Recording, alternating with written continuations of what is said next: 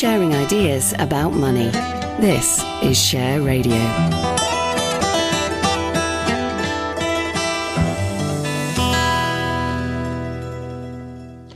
I'm Simon Rose. Now it's time for the Financial Outlook for Personal Investors. I'm joined by Russ Mould, Investment Director of AJ Bell. We're going to look at the world of investment from a UK perspective, but this is our last chat of 2021, Russ, and we're recording slightly in advance because of the holiday season. So we need really, I think, to look back at 2021 and what sort of year it's been for Well, should we make investors. Like Janice and look forward and look backwards? You can look into whatever direction you Janus, like. the Roman god, wasn't it? Or was he? It was the two-headed god. Yes, there you go. yes. Yeah, look forward and backward at the same time. Yes. Well, where would you want to go first? I mean, a little more stable perhaps than 2020, which of course is when the pandemic first hit, and we had that extraordinary collapse in the market.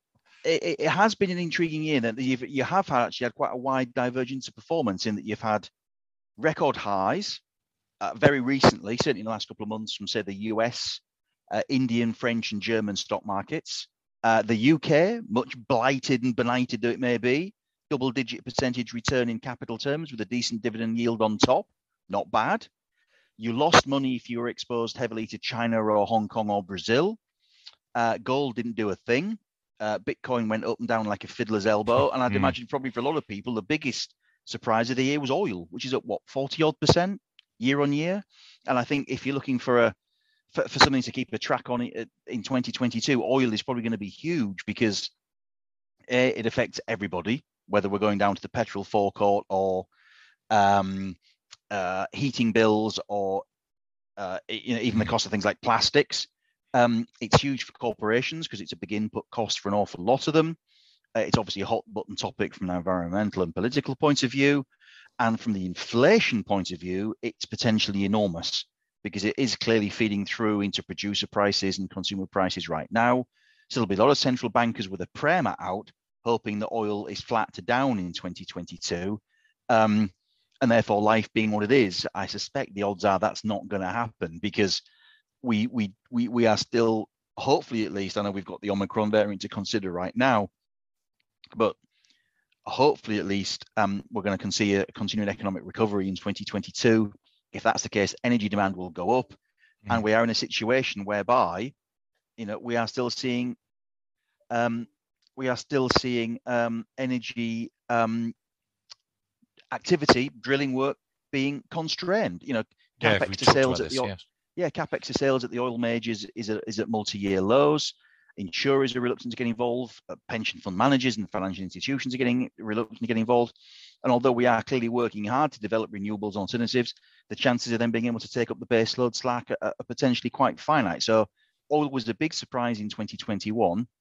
I wouldn't be shocked if it was a big surprise in 2022. And obviously then that has implications. And looking at other asset classes, if you were very heavily exposed to government bonds in 2021, you didn't really enjoy yourself very much because, yields did start to go up from a very low base.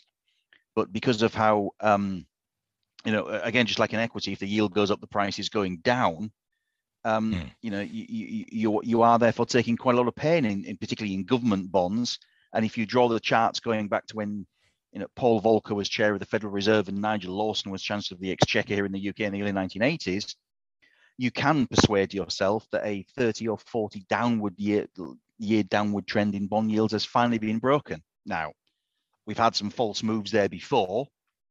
But I think the chances of that trend being broken are probably higher now than they have been for a very long time. There are no guarantees, but I think that again is another major trend that was clear in 2021 and could have very big implications in 2022, particularly if central banks start tightening policy at the same time.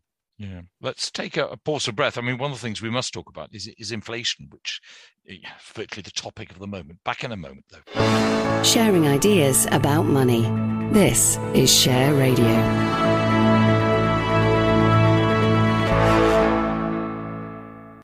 This is Simon Rose. You're listening to the Financial Outlook for Personal Investors, in which I'm talking to Russ Mould, Investment Director of AJ Bell. So, Russ, I mean, one of the topics we've talked about again and again over 2021 is inflation. We had for a long time, you were casting some doubt about whether central bankers were right about inflation being transitory. If it is, it's certainly transitory at a rather higher level than it has been. We've got German inflation, 6%-ish. We've got American inflation. We've got inflation here, 5% officially, but 7% on the old measure. 7.1 on the old retail price index. This is obviously massively important for investors, but I'm slightly surprised that normally in more inflationary times, gold is a good hedge. But you mentioned before, gold has done very little this year. It's done nothing. And intriguing. And I think in a way, financial markets are still kind of taking the side of central banks that inflation is transitory and it's a bottleneck coming out of pandemic thing rather than something more entrenched. Because if financial markets really thought inflation was coming, there is no reason for the 10-year government bond yield to be 0.75% in the UK and 1 and change in the US when inflation's at 5, 6, 7. Now, I know we have central banks, if we're going to be polite, influencing bond yields, and if we're going to be impolite, manipulating bond yields through quantitative easing programs, so that might not be the cleanest comparison that you've got.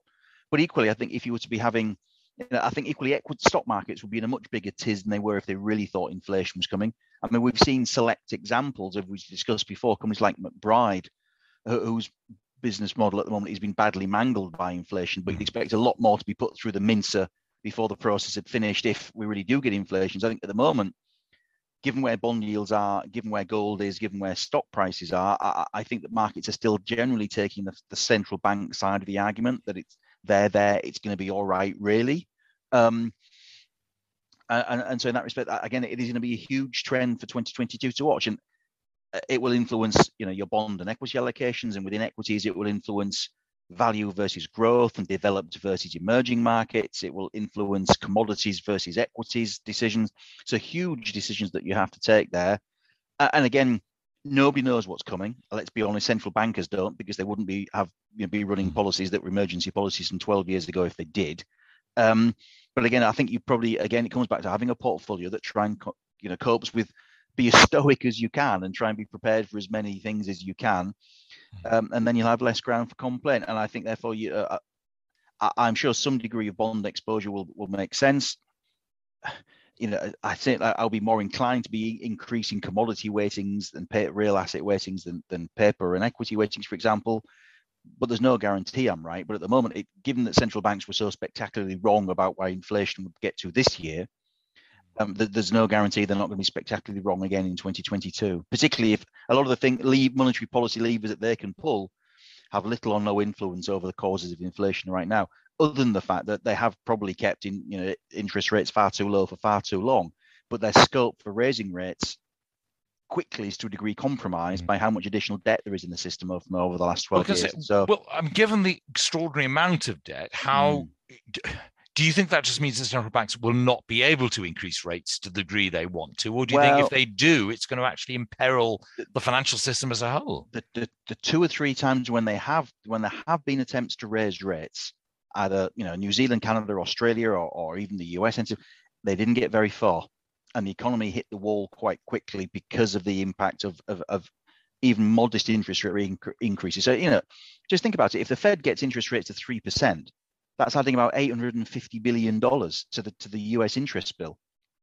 Which, given that there's a big squabble over spending a mere quote 1.5 trillion in the new Build Back Better bill, that's not a comfortable number.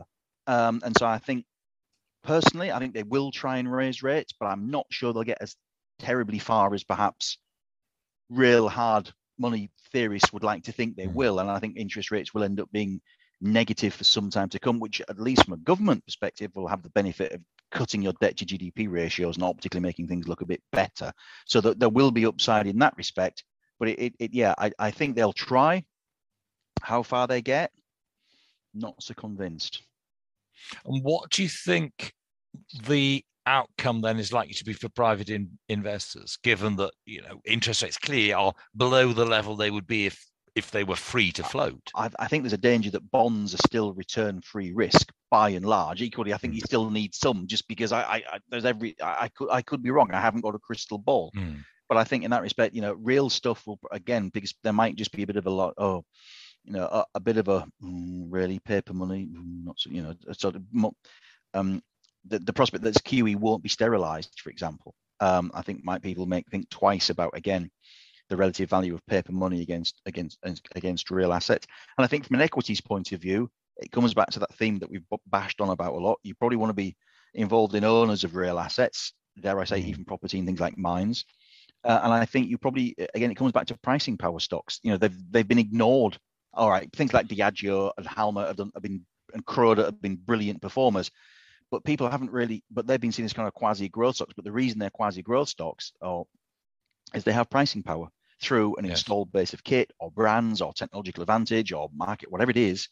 And I think that the stocks that you're already seeing getting taken to the shed at the back are these long-term growth stocks that actually have no earnings and no cash flow at all, and are currently in a sort of customer land grab. And those profitless prosperity companies, they're already being taken out to the woodshed and cut very substantially in a down 20, 30, 40%.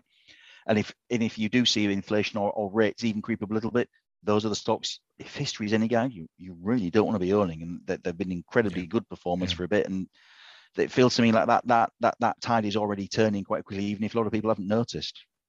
Well, Russ, thank you very much. Thank you for it's all a pleasure. The help. May I wish everybody a very prosperous 2022. well, yes, thank you very much for guiding us through a rather interesting 2021. Let's hope next year is perhaps a little less interesting in the Chinese sense. That has been Russ Mould. He'll be back with me in the new year talking about the world of investment from a UK perspective in the Financial Outlook for Personal Investors. Sharing ideas about money. This is Share Radio.